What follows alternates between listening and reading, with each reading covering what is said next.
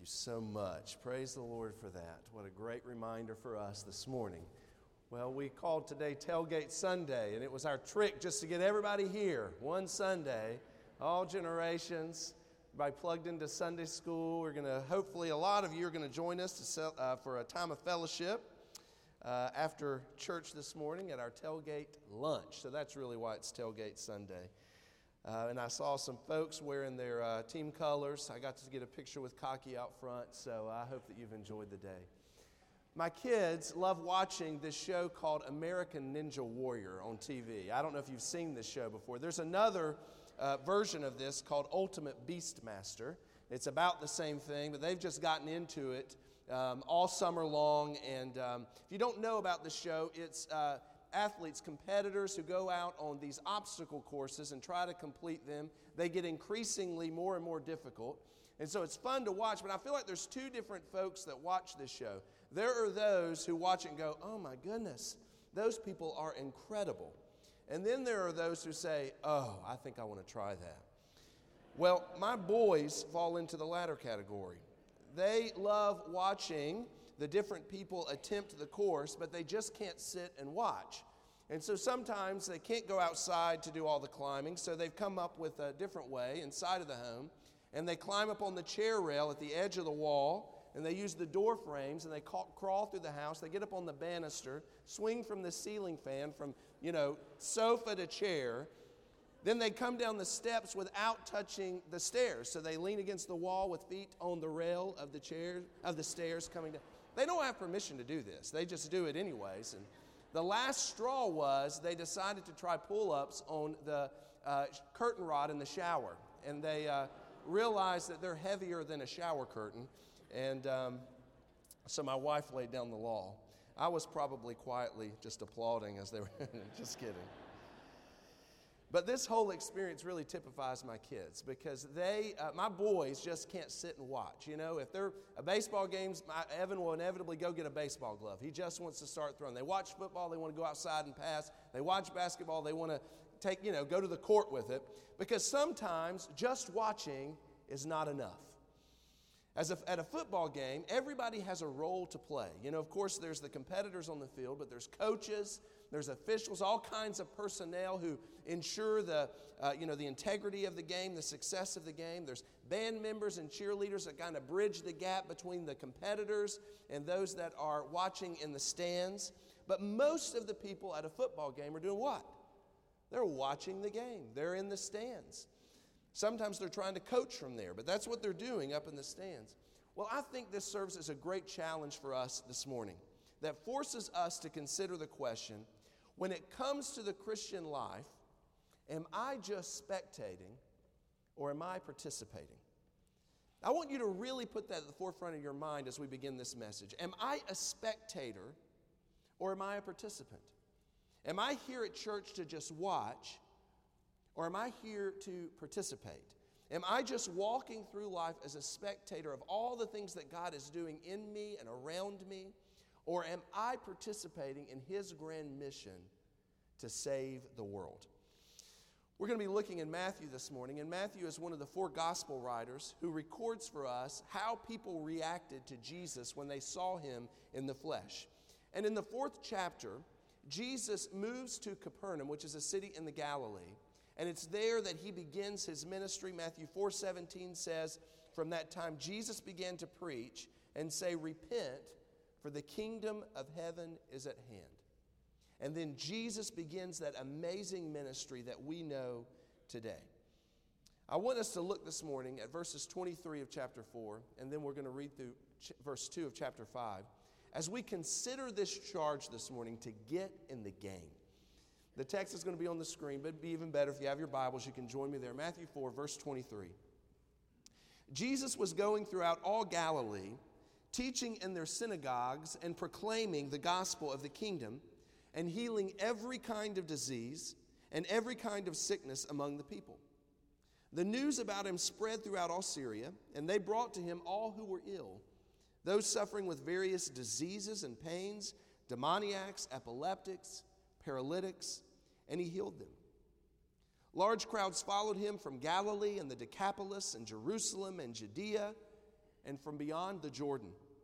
When Jesus saw the crowds, he went up on the mountain, and after he sat down, his disciples came to him. He opened his mouth and began to teach them. As we see in this text this morning, crowds gathered to hear Jesus.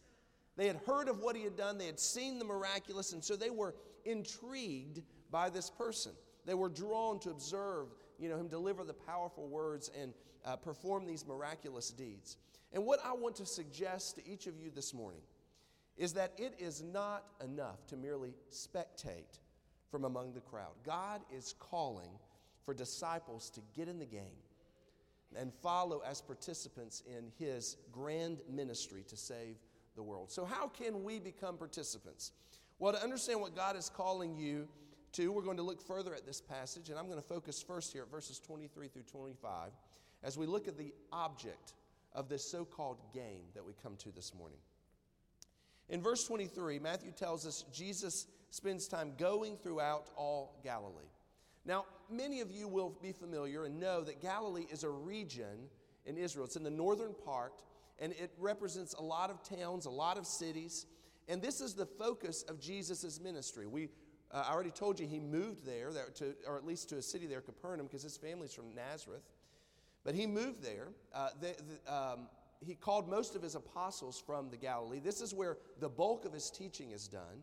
In the cities there, we know he does it on the sea, Lake Gennesaret, the sea that's there in Galilee. He performs these mighty miracles there. The bulk of his teaching is probably done here in this region. And he's traveling along the Galilee, and it says, and teaching in their synagogues.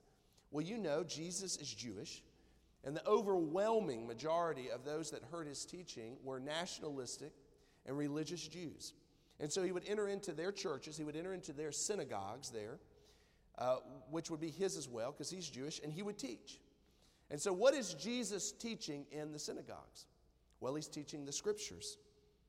Of course, for us, we know it as the Old Testament, but that was his Bible. That was the Scriptures. And so he would take and read from it. I'm not going to read this morning, but Luke actually tells us how he takes the scroll of Isaiah, opens it up, and reads from it. And he says, now what you've heard has been fulfilled in my reading it. And so Jesus prioritizes the Word. It's a reminder to us of the priority of learning and hearing the Word, both taught and applied to our lives. In fact, some of you are probably turned off by the Old Testament, but that's Jesus' Scripture. Some say they're red-letter Christians, but Jesus prioritized the Old Testament. But Jesus came with something more than just the Old Testament. Verse 23 says, he was proclaiming the gospel of the kingdom. So what is the gospel of the kingdom? Gospel is from a Greek word, euangelion. You probably know this, but that word means good news.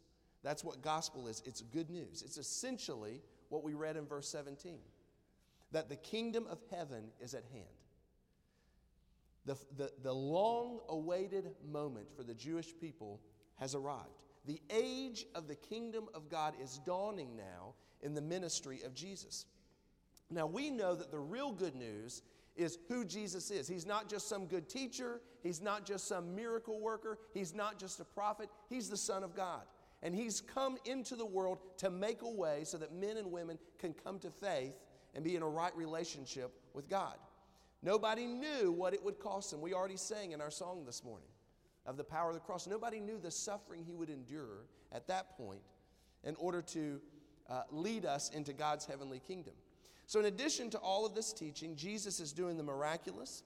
It says he is healing every kind of disease, every kind of sickness among the people. Verse 24 tells us there were diseases and pains that were healed, demoniacs, epileptics, paralytics. So basically, every kind of affliction, every kind of sickness. He even says those who were demon-possessed were being set free from Jesus. It categorizes that in that way. Now, I want you to notice that Jesus is not setting bones here.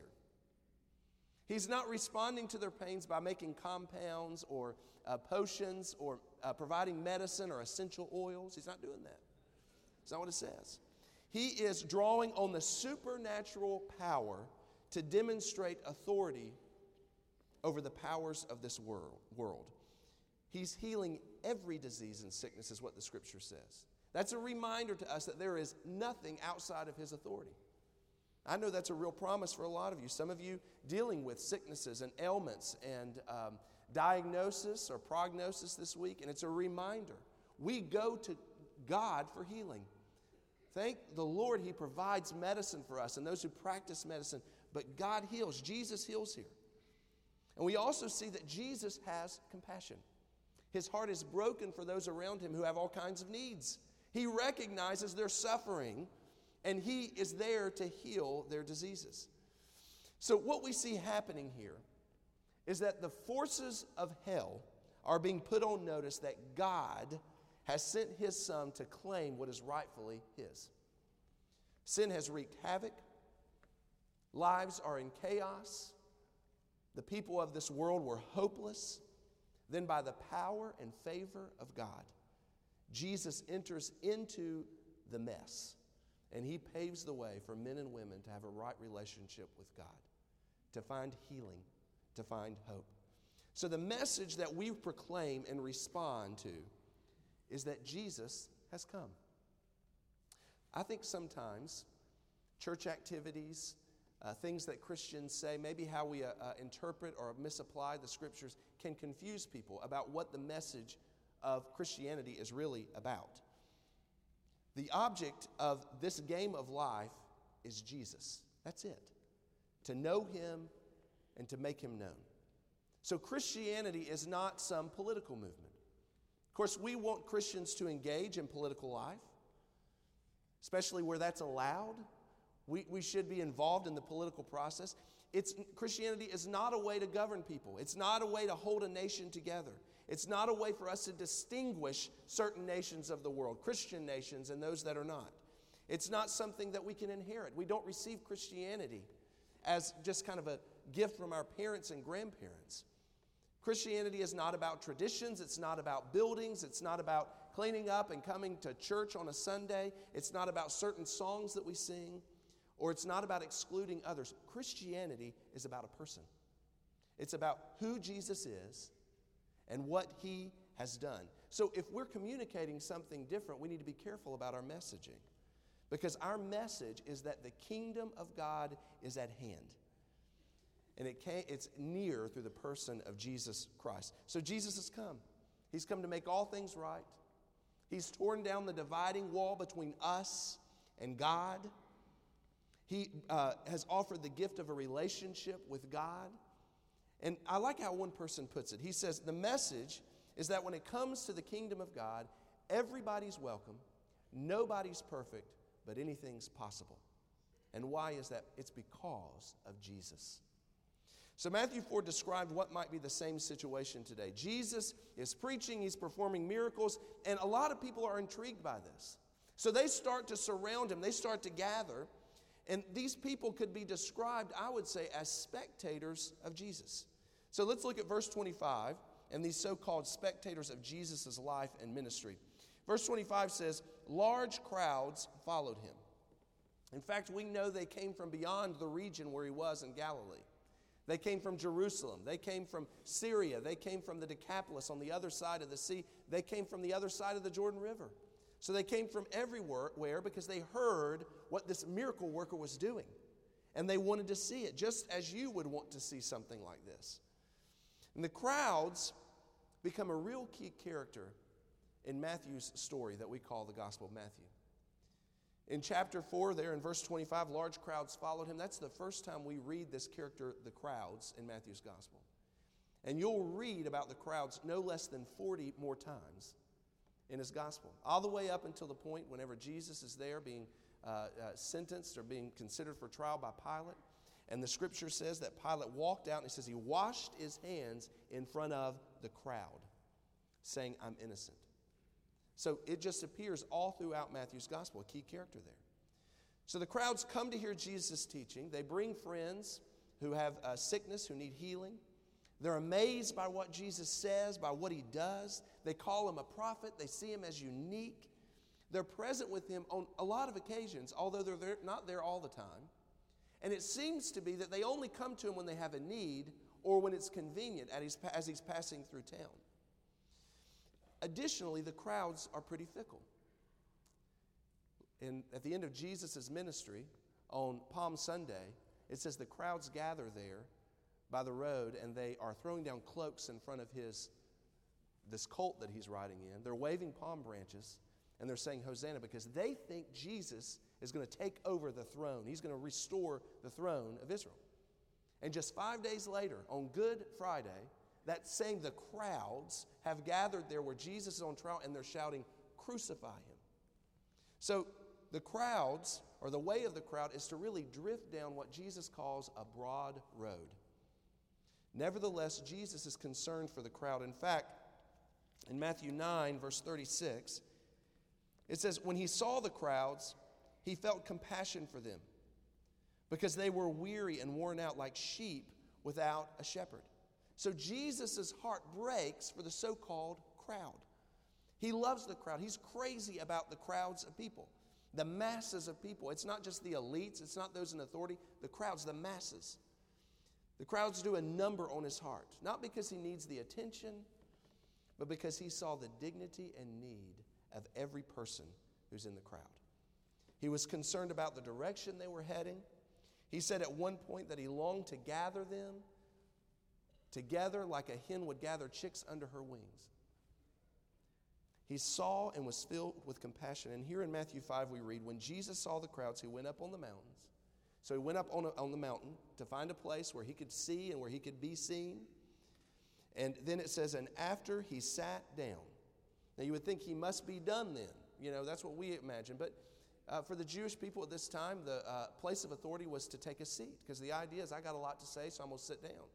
But y'all would prefer that I stand up because I'll wear out. You know, if I sit down, I could keep going for a while longer. And y'all probably don't have time for that. But Jesus takes a seat and he begins, that signals he's about to teach. And so verse 2 actually concludes by saying, he opened his mouth and began to teach them. And the particular message that he's about to preach or to teach is what we know of as the Sermon on the Mount, the greatest sermon ever preached. Now, we're not going to look at the content of that sermon. It's incredible. It'd be a great thing to go home and read as you consider getting in the game this week. But I want you to see how they responded to this sermon. In chapter 7, verse 28, it says, when Jesus had finished these words, that's the Sermon on the Mount, the crowds were amazed at his teaching.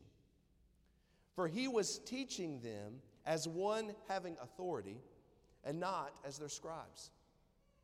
So there's something different about the way that Jesus communicated that kind of piques their interest, that they're intrigued by.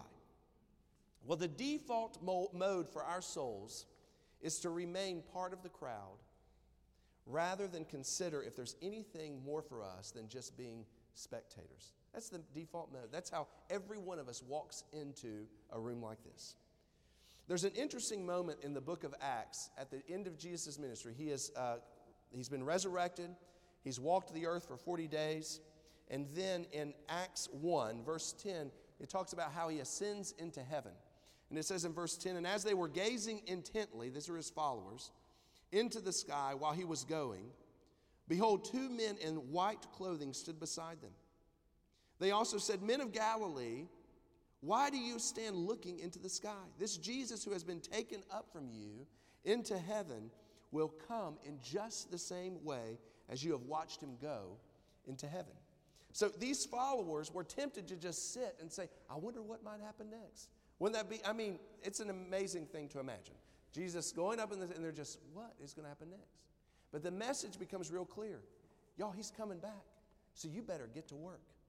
You better get in the game. Well, Jesus understood that most people live their lives as part of the crowd. And this remains true today. That's why most people at a football game are there to watch. Well, at the beginning of this message, I asked each of you to search yourself and ask, am I a spectator who comes to church just to watch? Am I somebody who goes through life just seeing what God is doing and what he's doing in me and around me? Or am I just a member of the crowd? Now, I think that here at church we can mislead you into thinking that what we want at church is just one more person in the pew, just one more person in the crowd. You know, you think, well, I'm just supposed to come and listen. But that is not what we at the church, and surely it's not what God wants from somebody. We're happy for people to start as a part of the crowd, but that's not the finish line. So so the question is, are you a spectator when it comes to Jesus and his life, his great mission, the things that he's doing, the things that he's done? Or have you said yes to follow Jesus? And if so, if you've said yes to follow Jesus, his return is near, so we better get to work. We better get in the game. So just prior to Jesus delivering his Sermon on the Mount, Matthew identifies two groups that are gathered near him. There was more than just the crowd. In chapter 5, verse 1, there at the beginning, it says, when Jesus saw the crowds, he went up on the mountain, and after he sat down, his disciples came to him. So there's two groups here. There's not just the crowds, there's also his disciples. A crowd spectates, but a disciple participates. A disciple is somebody who used to be part of the crowd, but somewhere along the way, Jesus kind of gets under their skin, and they can't get loose of him, and they have to be around him all the time. But they aren't satisfied with just sitting there and listening. Now they want to do what he says. They want to be able to think like he thinks. They want to be able to see the world like he sees the world. They want to live like he lives his life. So in the verses just prior to this passage, we read how Jesus calls the first disciples. In verse 18, chapter 4, it says, now as Jesus was walking by that Sea of Galilee, he sees two brothers, Simon, who was called Peter, and Andrew his brother, casting a net into the sea, for they were fishermen. And he said to them, follow me, and I will make you fishers of men. Immediately, they left their nets and followed him. Going on from there, he saw two other brothers, James the son of Zebedee and John, his brother, in the boat with Zebedee their father, mending their nets, and called to them. Immediately, they left the boat and their father and followed him. So 4 different people are called from among the crowd to come follow Jesus. And did you notice that repeated phrase? How did they react to Jesus' call? Immediately, they responded. That's what it says about Peter and Andrew. He calls them to follow. Immediately, they left and followed him. James and John, he called to them. Immediately, they left and followed him. Well, when Jesus called, they went without hesitation. Now, don't just skip over this. They were leaving behind significant responsibilities. They have livelihoods. There's family members they're leaving behind, responsibilities of all sorts, all different kinds. But they discovered there's something too important to just sit and listen. I got to do. You know, it's like watching the baseball game. I need to get my glove. I want to get in the game now. Now, I do need to point out here, because a lot of times I read this and I think, that's so strange. They never saw this guy, and all of a sudden a stranger walks by and says, hey, come follow me, and they go. Well, the truth is, they knew of Jesus. They had interacted with him. And so this wasn't necessarily the very first time they responded, at least not for all 4. They had interacted, and they had enough time to consider the message of Christ, and when he called, they said, I'm going. And the point here is they didn't hesitate. They could tell God's up to something. Craig Blomberg writes, when Jesus calls a person to discipleship, there is no excuse for delay or disobedience. So these 4 men counted themselves among the crowd until this particular moment in their lives. So Jesus' grand mission for you is to leave the crowd and follow him as a disciple. You know, when Jesus preached, he didn't just preach to be heard. He expected people to respond, to essentially ask themselves a question. Do I believe this? Do I believe that what he's preaching is true? Do I believe he's the Messiah? Do I believe that he's come to bring life? Do I believe that he cares about me and is offering a relationship with me? Well, just like the day when Jesus first preached the Sermon on the Mount, I recognize there's 2 different groups here in this room joining us by television or online. There are those who are disciples. You've responded to Jesus. You're following him. And there are those who are just part of the crowd, spectators. And so if today you were to admit that, yes, I'm just a spectator, I want to ask you for a second to really consider the message of Jesus. As I've already said, this message is about a person. It's about Jesus. So what are you going to do with him? See, he didn't just come to be a good speaker, a good teacher. He didn't just come to be a prophet or a miracle worker. Jesus came as Lord. He came as the linchpin to God's plan to rescue the world. And the scriptures are clear that we're dead in our sins, but Jesus has come to give us life. Through his death on this cross and his triumph over the grave, he offers us the opportunity to find forgiveness, to be redeemed, to be made right before God, and to be in relationship with him. He gives us the promise of eternal life. But that doesn't come by just watching from afar. It takes a response. It takes saying yes. John 1:12 says, to as many as received him, to those who believed on his name, he gave the right to become children of God. And so that means you've got to receive him. You've got to believe on him to be counted as a disciple. So Jesus' grand vision for you is to leave the crowd and to come follow him as a disciple. Now, the primary task described to the first disciples were to become fishers of men. E.V. Hill was a great preacher, and he made the statement that the church throughout the centuries has struggled with the temptation to be keepers of the aquarium instead of fishers of men. So for those of you who claim to be disciples, I want to say that we cannot just be a church that's concerned about keeping the aquarium clean or about rescuing fish who are just out of an aquarium. We're to be called out into the deep. We're those that are hopeless and need Jesus. That's what differentiates a disciple from being part of the crowd, because we obey. He calls us, and we go. We respond. We stop just sitting by saying, when are you people going to hear the message of Jesus? We share the message of Jesus. So are you willing to be a participant rather than just a spectator and do what Jesus says? We have a perfect visual aid for this every year, this time of year, because every weekend hundreds and hundreds of thousands of people pile into stadiums, millions of people sit down in front of TV, and they watch people play. It's fun to watch people play, but it's a completely different thing to walk onto the field ready to play. So Jesus is calling you onto the field this morning. This church needs participants. This church needs followers of Jesus, not just spectators. So for those of you who are here this morning, and you are a member of this church, you're a believer in Christ, you've settled here, so what's your next step? What's the next step that Jesus is calling you to in this great game of the Christian life? Well, I think there's 4 things that every believer here at First Baptist Church, those who call this church home, ought to do. So maybe it's one of these 4 things. The first thing is, everybody here ought to be plugged into a small group, a Sunday school class of some sort, where you're growing in faith, where you're encouraging one another. It's in Sunday school we're able to provide care for those who have needs. It's there that we find fellowship that we're looking for. So are you plugged into a Sunday school class or a small group of sorts? If not, there's a connection desk right outside in the foyer, and after this you ought to go get connected. We have new classes starting. Maybe you can be an early commitment to those new classes that are starting.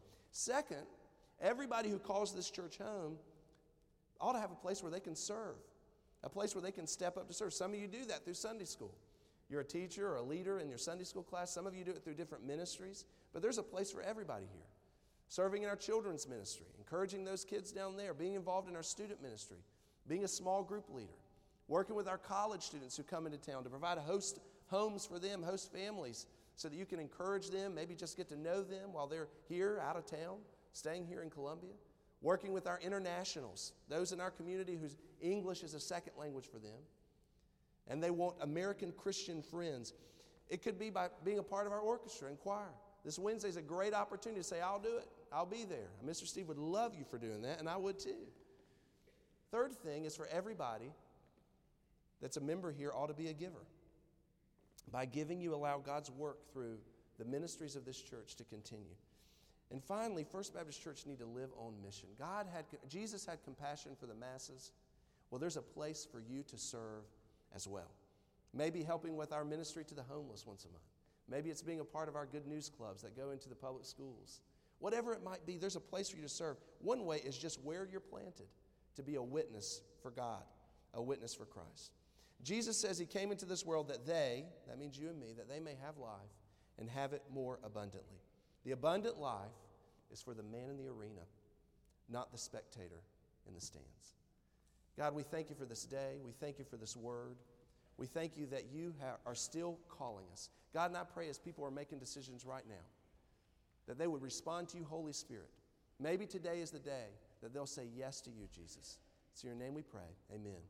So we're going to have a time of invitation. If God's speaking to your heart, I hope you'll respond. I know some of you, today is the day you need to make a decision for joining this church, following in believers' baptism, saying yes to Jesus, that I want to be a disciple.